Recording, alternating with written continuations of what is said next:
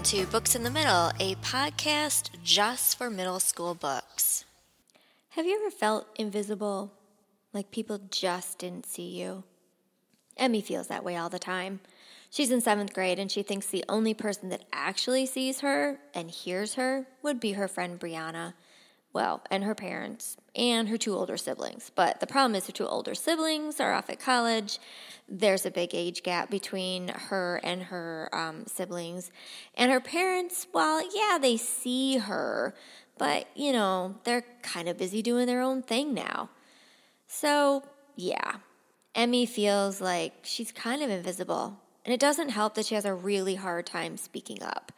If you've ever had that feeling where you just wanted to say something but you couldn't get it out, that's pretty much Emmy all the time. The worst time for Emmy, though, is really school. Whenever I walk into school, I start feeling the knots.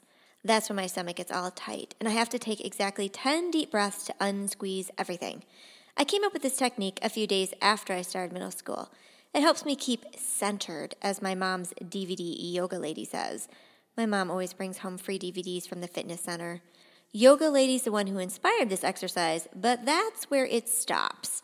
She also says stuff like, flour your kidneys, and Pluto has been disabled. The first thing I do is go to my locker. The hallway is super crowded, so I have to duck and weave to get there. I take great pains not to get bumped. That kind of body contact in middle school is frowned upon. Down the hall, I see 2 boys having a conversation in front of my locker. Actually, it's less of a conversation and more of a primal monkey noise fest. Boys, great. I can't talk to boys. Okay, I can't talk to anyone, but especially not boys. I slow my pace, praying they'll see me and move in the next 30 seconds. To stall, I pretend to text Brianna on my dumb phone.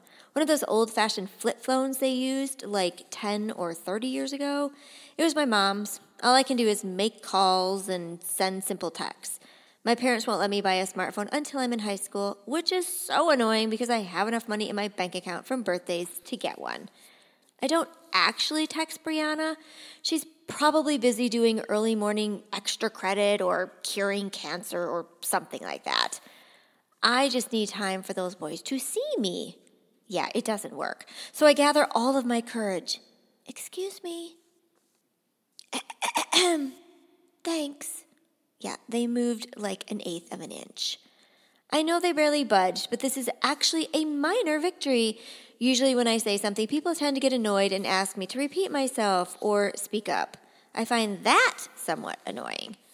I take stock of my victory, put away my coat and backpack, grab my books, and stand there for a second. Locker number 322 provides nice private shelter, especially if you rest your head on the top shelf. Sometimes I wonder, does anyone ever see me?